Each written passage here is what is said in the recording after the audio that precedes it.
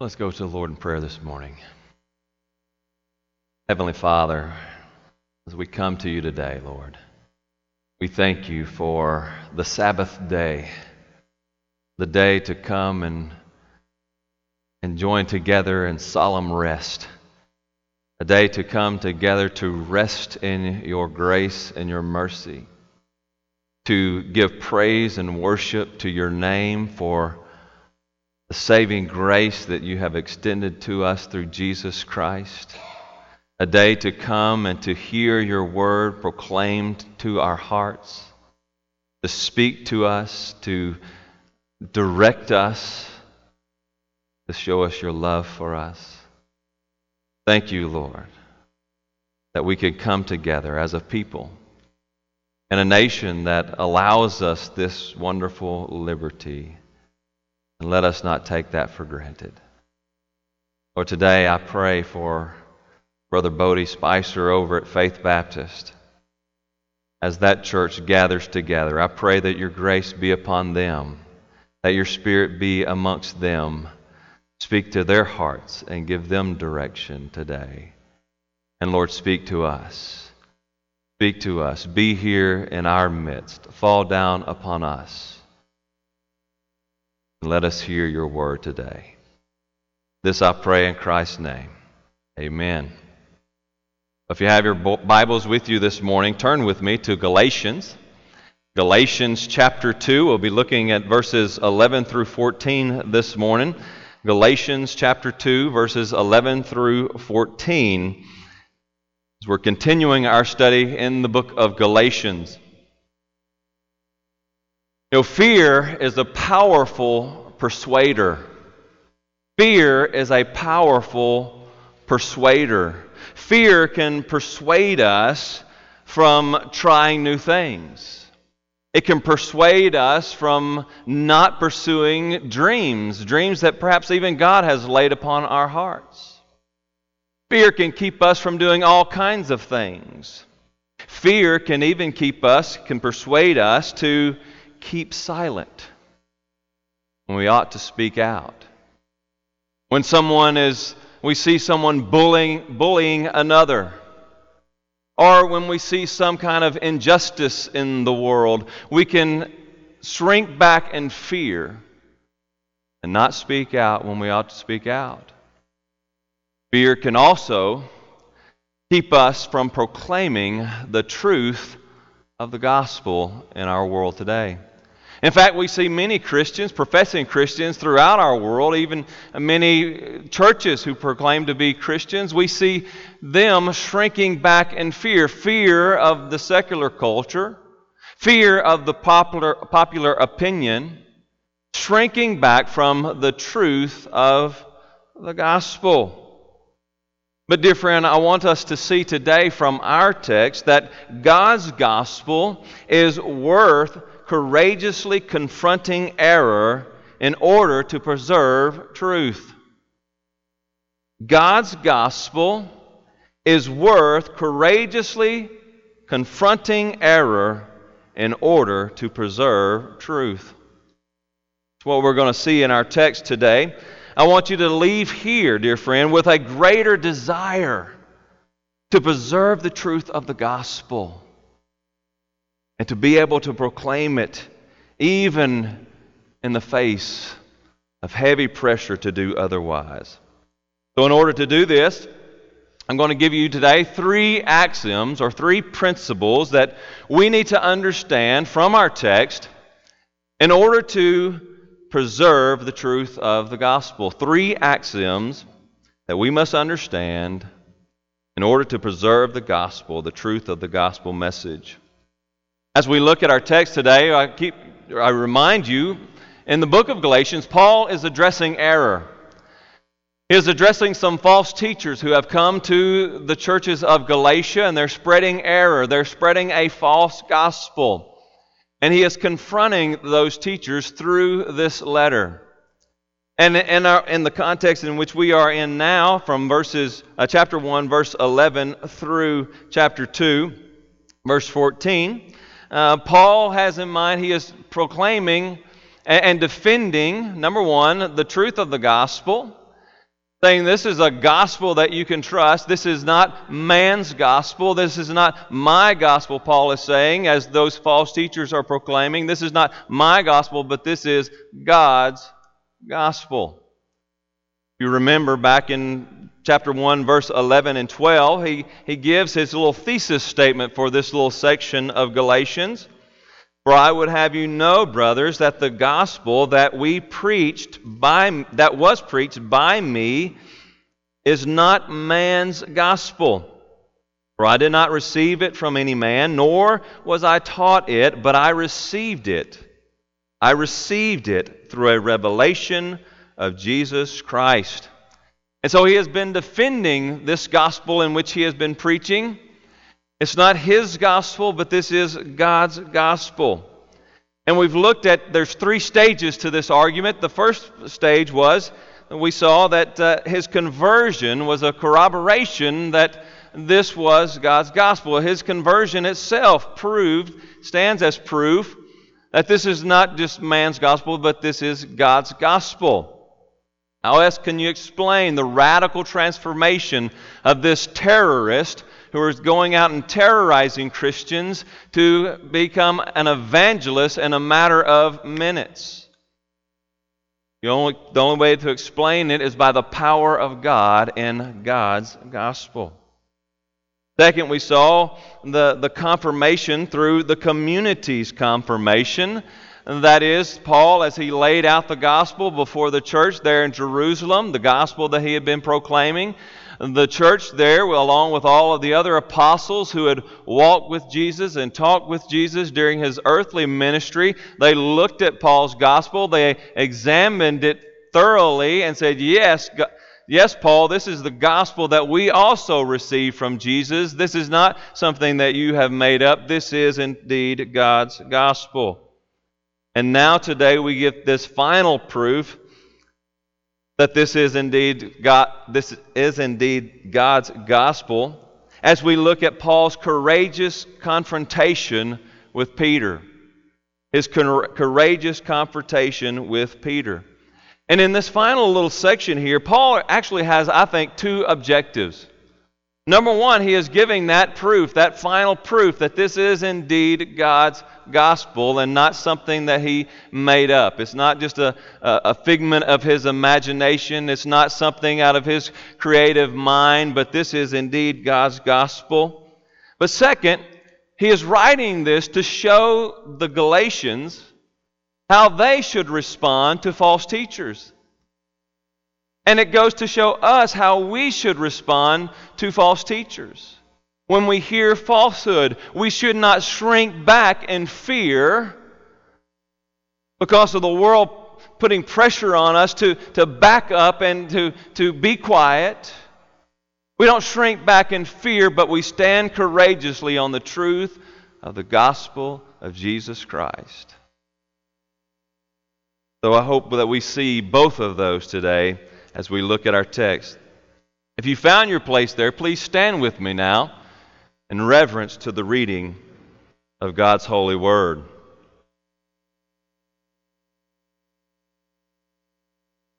Galatians chapter 2, starting in verse 11, hear the word of the Lord. But when Cephas came to Antioch, I opposed him to his face, because he stood condemned. For before certain men came from James, he was eating with the Gentiles. But when they came, he drew back and separated himself, fearing the circumcision party.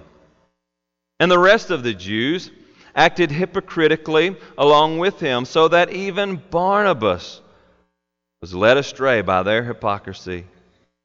But when I saw that their conduct was not in step with the truth of the gospel, I said to Cephas before them all, if you, though a Jew, live like a Gentile and not like a Jew, how can you force the Gentiles to live like a Jew? Amen. May the Lord add blessings to the reading of His holy, inspired, and inerrant word. And may He write its eternal truth on all our hearts. And you may be seated.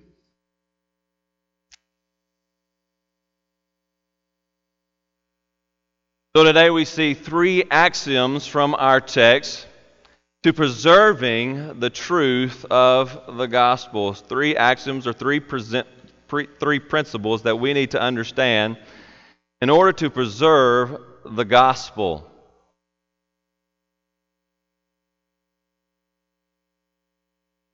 First axiom that we see in our text this morning is when people are great and God is small, the gospel gets perverted. When people are great and God is small, the gospel, it ends up getting perverted. We see that in Paul's confirmation with Peter. Cephas here is another name for Peter. It's the Aramaic word for Peter. And so Peter, we have the scene set for us sometime while Paul, this was taking place after Paul came back from his first missionary journey, where he planted those churches up in Galatia. And before they go down to the Jerusalem Council, which Jason read this morning. So this is happening, Paul's writing this letter, and the scene takes place somewhere between those two events. And so Peter, he comes down from Jerusalem, and he comes to Antioch. And he is there with Paul and Barnabas and all the Christians there at Antioch. He came down to see God's workings in this church. And he is there and he is in fellowship with them all. And when he comes down to Antioch, he is fellowshipping openly, freely with the Gentiles who are there. In other words, he's sitting at the table. He's eating bacon with the Gentiles, right? Which that's a big no-no in the Jewish mindset. You're not supposed to eat bacon, right? You're not supposed to eat pork. But he is there. He's feasting with the Gentiles. Now, I really don't know if he was eating bacon or not, but he wasn't supposed to be eating with the Gentiles either, because that was just as offensive to the Jewish minds as it was eating bacon. But Peter, he was there and he was fellowshipping openly with the Gentiles until these brothers come down from Jerusalem to check things out. And these brothers, they're of the sect of the Pharisees. They think you should be separating yourself. Jews ought to be separating themselves from the Gentiles. They are the ones who think that the Gentiles need to adopt all the law of Moses. And so there's this thing taking place, this conflict beginning to take place. And what does Peter do in the face of this? Well, Peter shrinks back. Under the pressure of these under the pressure of these Jews who came down from Jerusalem, he shrinks back, and instead of feasting with the Gentiles, now he is separating himself, and he's going over here to the Jewish table, and he is just hanging out with the Jews. We're not supposed to eat over there at the Gentile table. We're going to stick with the Jewish table. He has separated himself. Now, I don't know where Paul has been during all this time, but it is apparent that Paul wasn't there at that moment when the Jews came down. He wasn't there to see all of this, because when he comes in, he's seeing all of this taking place. The Jews are over here at this table, the Gentiles are over here at this table, and they're eating separately. And Paul, he sees this, and he takes offense. Our text here tells us that he opposes Peter to his face because he stood condemned. Peter stood condemned. Imagine that. Peter, the number one apostle, the right hand of Jesus when he walked this earth. Here is Peter. You think by now Peter's got it all straightened out. You think by now, after all that Peter has been through, after preaching that big sermon there on the day of Pentecost, after seeing the vision of the blanket coming down from heaven and all of the unclean animals coming down on that blanket, and the Lord saying, Peter, take up and eat. Oh no, Lord, not me. I've been a Jew since my birth. I would never think of taking such vile things. But the Lord said, what I have made holy is not unclean. And after that, God took Peter to the house of Cornelius. a Gentile. And Peter saw the Spirit of the Lord fall down upon this Gentile man and his whole household, showing that the gospel had now come not just to the Jews but to the Gentiles alike. And the Gentiles didn't have to convert over to Judaism to receive the gospel. No, God accepted them as they were. But now here, under pressure, Peter shrinks back and he stands condemned. Now, what does it mean that he stands here condemned? Condemned means to become demonstrably guilty or in the wrong, especially here in this case, before God. Now, can a Christian become condemned before God? Well, not in the sense that he should lose his salvation. No, that's not what Paul is saying here. But he is being condemned. He is coming under the discipline of God. For Hebrews chapter 12, verse 6 says, "For the Lord disciplines the one He loves and chastises every son whom He receives." Peter is in that place where he is about to be chastised by God. He is not right with God. He is not following the way of God. He is denying and devoting or destroying the gospel by his activity. Paul understands this. He sees that Peter stands condemned before God because of his hypocrisy. Why is he condemned? Because of just that, because of his hypocrisy. As Jason shared this morning in the children's message, you know what a hypocrite is. A hypocrite, in fact, the Greek term for hypocrite was used for actors back in the Grecian time, in the Hellenistic age. Actors were called hypocrites because they played another part. Right? They were themselves another person, but when they stepped up on stage, they put on that mask and they played a part. And that's what a hypocrite does. They play a part. They say one thing and then they act another way. And that's exactly what Peter was doing in this case. Oh, before the Jews came down, he was eating with the Gentiles. He was eating with the Gentiles. He was doing what the gospel says. His actions were in step with the gospel. But when these Jews come down, he puts on his Jewish face and he separates himself. He acts hypocritically. And now he is out of step with the gospel. And what does that mean when he's out of step with the gospel, when he's acting so hypocritically? That means that he is perverting the gospel. Peter, in fact, is doing, with his actions, he's doing the very same thing that those false teachers to whom Paul is writing the Galatians about, he is doing the exact same thing. He's not preaching it, he's not teaching it, but by his actions, he is displaying it. Oh yes, he would say, oh, even the Gentiles are saved by God's grace through faith in Jesus, but then he was separating himself. His actions weren't in step with what he was proclaiming. He was being a hypocrite, and through his actions he was perverting the gospel that he was proclaiming. He was being a hypocrite, and he was rejecting the gospel. Dear friend, I wonder how many times in our own lives, in our day-to-day lives, we pervert the gospel. We distort the gospel by the way we act with our friends and family. How often do we pervert the gospel when we go outside of these walls? Yes, we put on our Christian face when we come in here.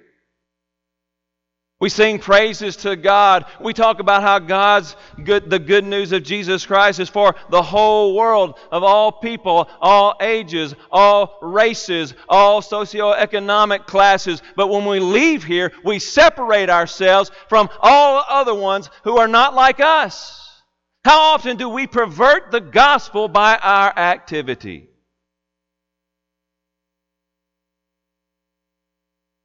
We stand condemned. We stand condemned for our own hypocrisy.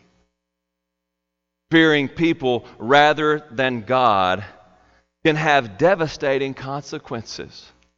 I want you to see that. Fearing people rather than fearing God can have devastating consequences. Number one, friend, it can rob you of the joy of God.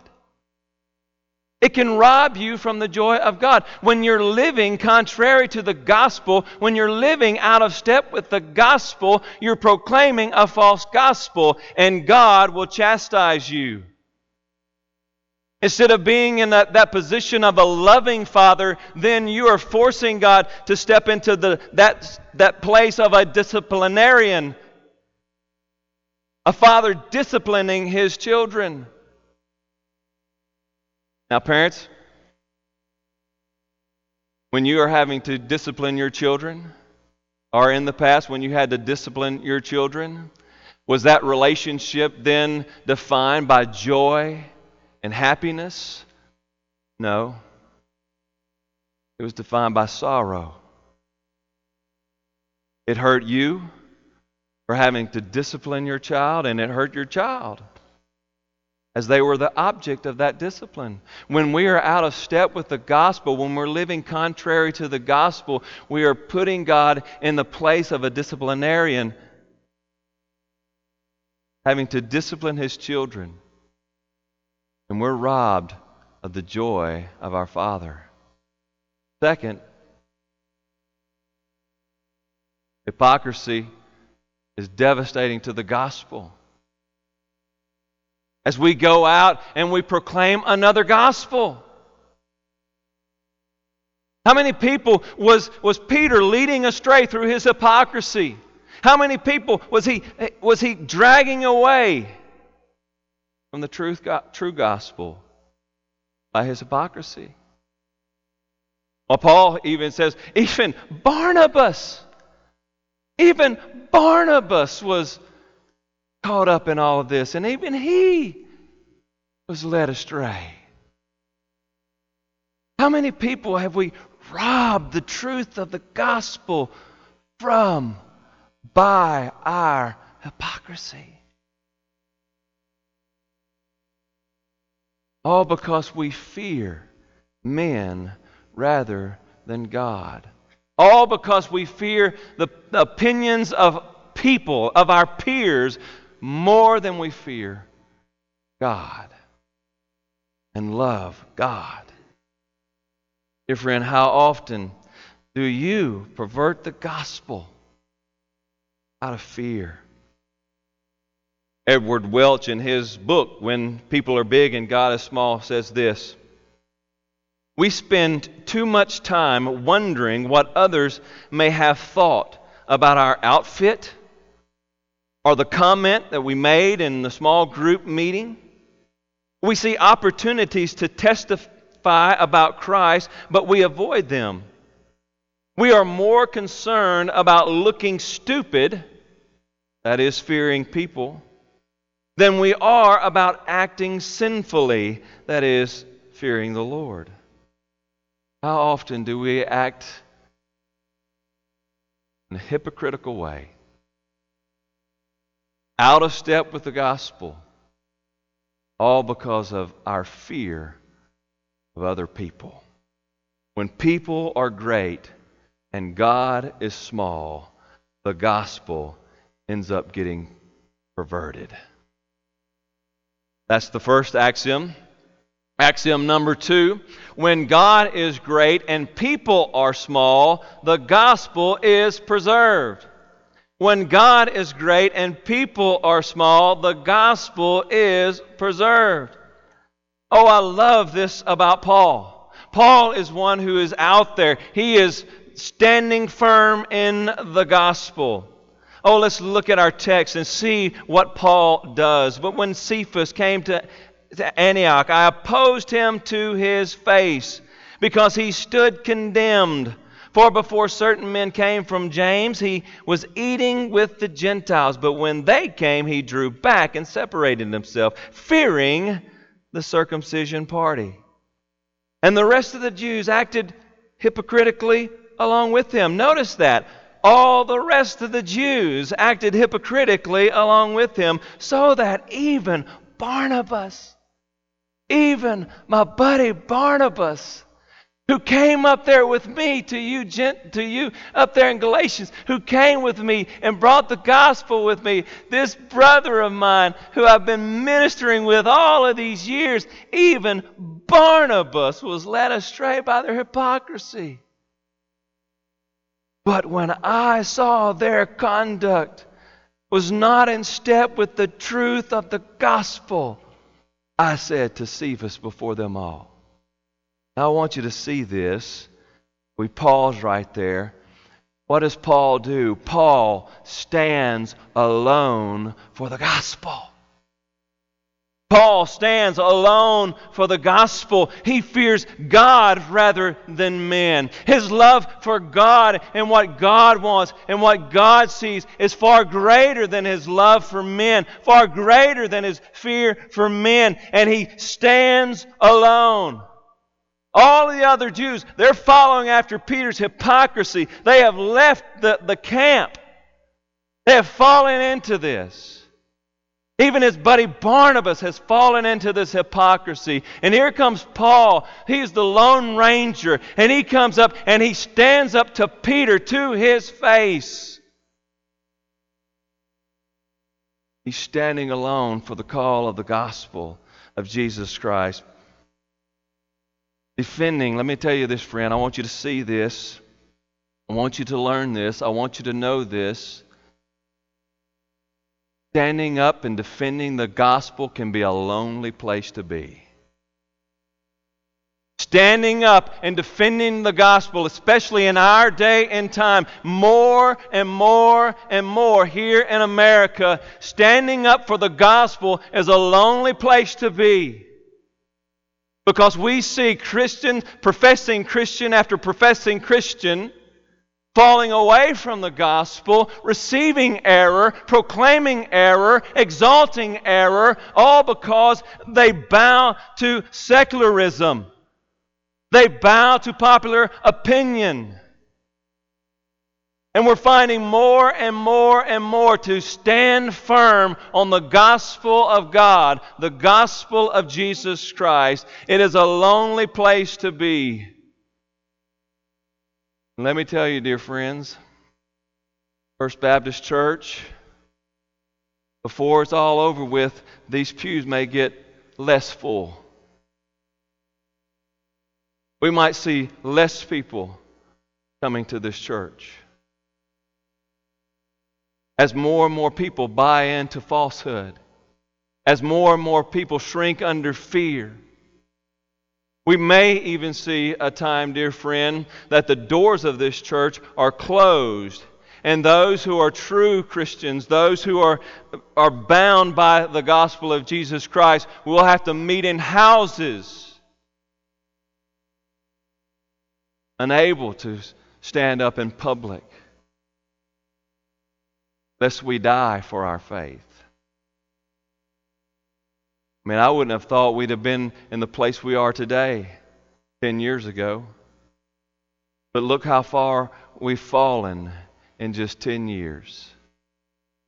What's going to happen in 20? Defending the gospel of Jesus Christ is a lonely place to be. It's lonely, students at school. When you stand for your faith at school, you're going to see yourself as a lone ranger quite often. It's a lonely place to be in the workplace. It's a lonely place to be in the public square. Nevertheless, we must stand for the gospel of God. Not only does Paul stand here alone, but Paul also stands for the truth of the gospel. He stands for the truth of the gospel. Notice here that this is not some power move for Paul. It's not like Paul is putting himself up against Peter. Oh, here's Peter, the number one apostle, right? He's number one in Jerusalem, so I'm going to oppose him to his face. I'm going to get into this power struggle with Peter, and I'm going to claim some power for myself. That's not Paul's intention. That's not Paul's intention at all. It's not a power struggle at all. He's not concerned with power. He's not concerned with Peter's position over his or vice versa. He's not concerned with all of those things. In fact, you remember from our last verse here, our last little section there, he talked about those who seemed to be influential. But he said, what they were makes no difference to me. God shows no partiality. He's not concerned with all of that. He's not concerned with how he is perceived in the church. He's not concerned with some position in the church. He is defending the gospel of Jesus Christ. That's what's at stake here. They are out of step with the gospel, he says. The gospel of Jesus, that's what's important. That's what's at stake. They were perverting the gospel. By their actions, they were saying, not only do you need Jesus, but you need all of these other things. It's Jesus plus, just by their actions. They were perverting the gospel. They were perverting the gospel. And Paul stands for the gospel, the truth of the gospel of Jesus Christ. There are many who compromise the truth of the gospel today because it is unpopular in the world. You see it, I see it, it's on the news every day. There are complete denominations pulling away from the truth of the gospel. They're compromising the gospel. They're letting error into the gospel, all because it's unpopular in the public square today. But dear friends, we need to affirm this, that there is only one gospel, one message of eternal salvation. One message, one gospel, that's it. It's not Jesus plus anything. Jesus plus anything else is not the gospel. The gospel of God, it addresses sin. It addresses sin. That's not a popular thing today. That's not a popular thing in our culture. If you address sin, well, you're talking about people. You're being hateful if you talk about sin. No, we've got to address sin. Now, it's important that we don't address it in a hateful manner.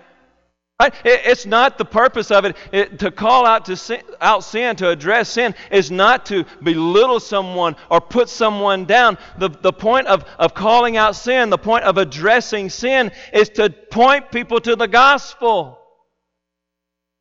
We're all sinners.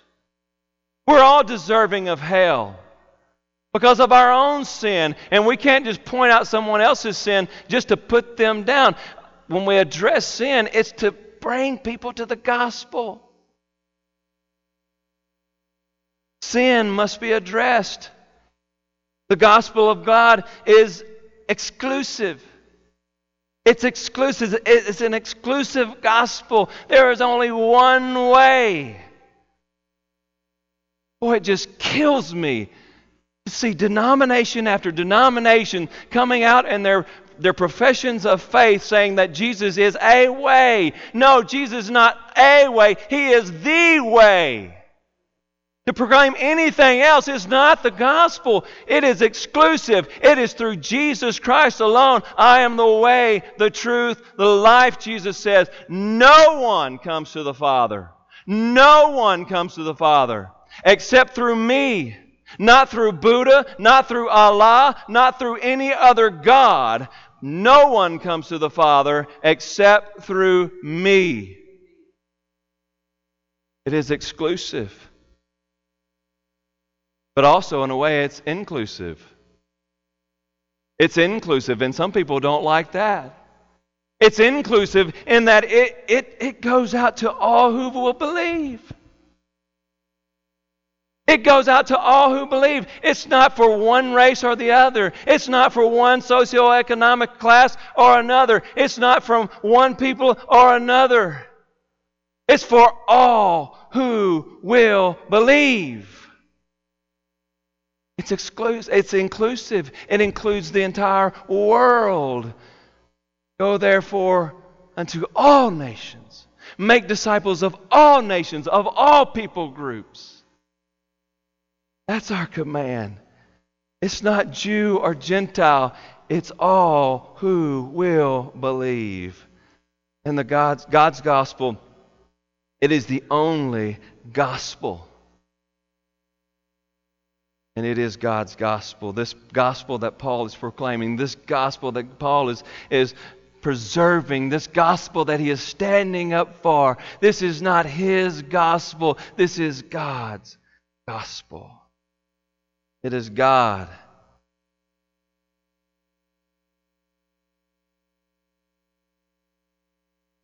When God is great and people are small, the gospel gets preserved. But we got to get our priorities straight. We got to get our fears straight. We got to love God and fear God far more than we fear this world, far more than we fear our friends, far more than we fear our neighbors, if we're going to preserve truth of the gospel, no matter the cost. No matter the cost. So axiom number 1, when people are great and God is small, the gospel gets perverted.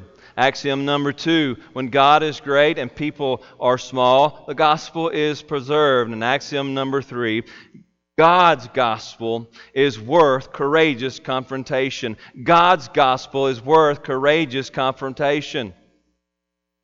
We see here in our text that Paul's willingness to stand is evidence that this is indeed God's gospel. Here's that other overarching principle that Paul is trying to teach, that this is indeed God's gospel. Paul is saying this is not my gospel, this is God's gospel, and he is giving this as evidence that he stands up against Peter. He says, Peter, this great apostle, this one who has walked with God, I opposed him to his face. He's doing this to show that this is not his gospel. If this was his gospel, if this was Paul's gospel, then maybe he would do whatever it took to get that confirmation, to get that approval from the apostles back in Jerusalem. But he's not worried about that. He's not worried about their approval. He's not worried about that because this isn't his gospel. This isn't his agenda, this is God's agenda, and it's God's gospel. This is wonderful evidence for us today as we go out, as we question that. Is this the right gospel? Is this God's gospel? Maybe some of you even here today, you've questioned that. How can I trust the Bible? How can I trust that this is really God's Word? Because people have gone to death defending the gospel. You think about that. Paul, he went to his death for the gospel. Peter ultimately goes to his death for the gospel. In fact, all of the apostles, minus John, go to their death defending the gospel. And John was boiled alive and exiled on the island of Patmos, all for the gospel. In fact, Paul talks about 500 plus people who witnessed the resurrection of Jesus Christ, witnessed the resurrected Lord. Many of the 500 died a martyr's death defending the gospel. Now, one person might go to their death defending a lie that they started, but 500 are not going to go to their death defending a lie. Someone's going to give in. Someone's going to say, oh no, that was phony baloney. None of that was true. It was all false. We made it up because we wanted to start our own religion. But not one person ever said that. All of those Christians who witnessed the resurrected Jesus Christ went to their grave defending the gospel of Jesus Christ. We can trust that this gospel that is preserved for us in God's Word is indeed God's gospel. Dear friend, we can trust this. We can take it to the bank. And God's gospel is worth courageous confrontation. If this is truly God's gospel, if we can trust that, then it's worth courageous confrontation as we go out and people begin to attack us because they call us bigots.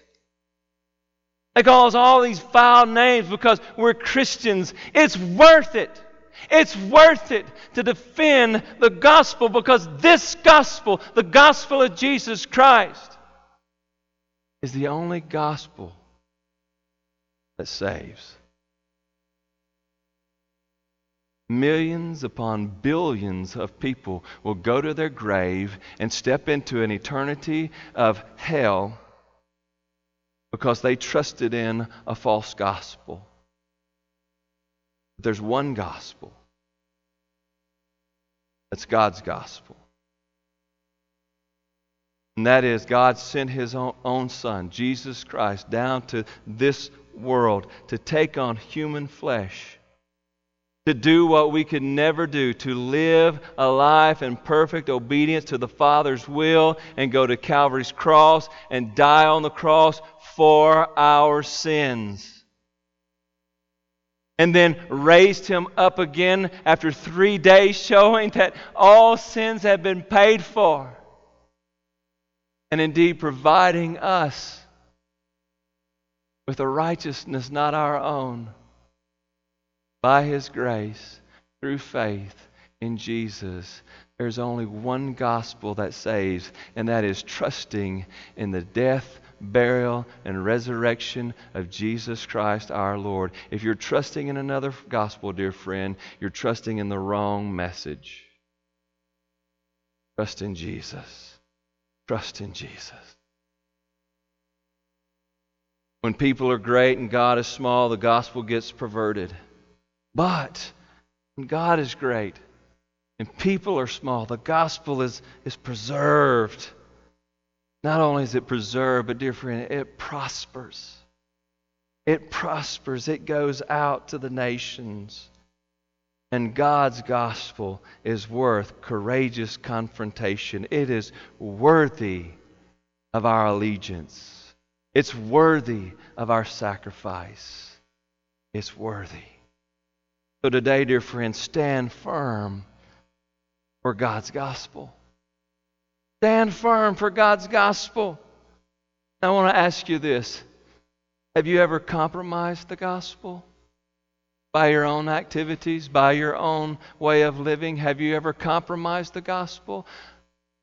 Honestly, if we're all honest with ourselves, we'd all have to answer yes. At some point in time, I have failed. I have acted hypocritically, and I have not lived in step with the gospel. We would have to admit that. But I want you to know, dear friends, that through the blood of Jesus Christ, there is redemption even for we Christians who act hypocritically.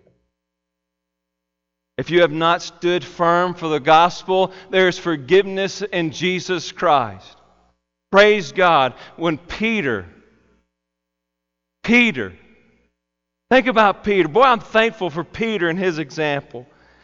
Peter doubted the power of God to keep him afloat when he stepped out there on the water. He denied Christ 3 times on the night when Christ was condemned. And here we see that he distorts the gospel through his hypocrisy. Yet we see time and time again Christ restoring Peter. When he doubted, Christ reached down and picked him up out of the waves. When he denied him, he came to him and says, "Peter, do you love me?" "Yes, Lord, you know I do." "Then feed my sheep." And now when we see him distorting the gospel, he is restored. As Jason read earlier, when they go down to the Jerusalem council, Peter stands up after he has been confronted by Paul to his face. Peter stands up in the midst of them all and says, "Brothers, Paul's right. I've witnessed it myself. I was wrong. He's right. It is by grace through faith in Jesus Christ alone, and it's not by the law." Peter, we see time and time again, was restored by the power of Jesus Christ. And if you have acted hypocritically and you've distorted the gospel, dear friend, there's restoration in Jesus Christ. Turn to Him. He will forgive you and restore you. Dear church, we must stand for the truth of the gospel. No matter what it costs us, we must stand firm for the truth of the gospel. And dear friend, if you're here today and you've never trusted in the gospel, you've never trusted in Jesus Christ, dear friend, there's only one message of hope for you today. And that is to turn away from your rebellion, turn away from running away from God, turn away from all the other things you've been doing to try to win favor with God, and turn to Jesus. Trust in Him for what He has done, and He will save you. Oh, Heavenly Father, we thank You for the confirmation that we have in the life of Paul and in the lives of so many martyrs who have gone to their deaths defending the gospel of Jesus Christ. Over 500 witnesses, and not one of them ever came back and said, no, it was a hoax. Many of them going even to their deaths, defending the gospel. Oh Lord, let us stand in the hall of the witnesses, defending Your gospel to our very last breath. And Lord, if there's one today who doesn't know Jesus, Lord, today let them turn, let them see Him, and trust in Him. This I pray in Christ's name. Amen.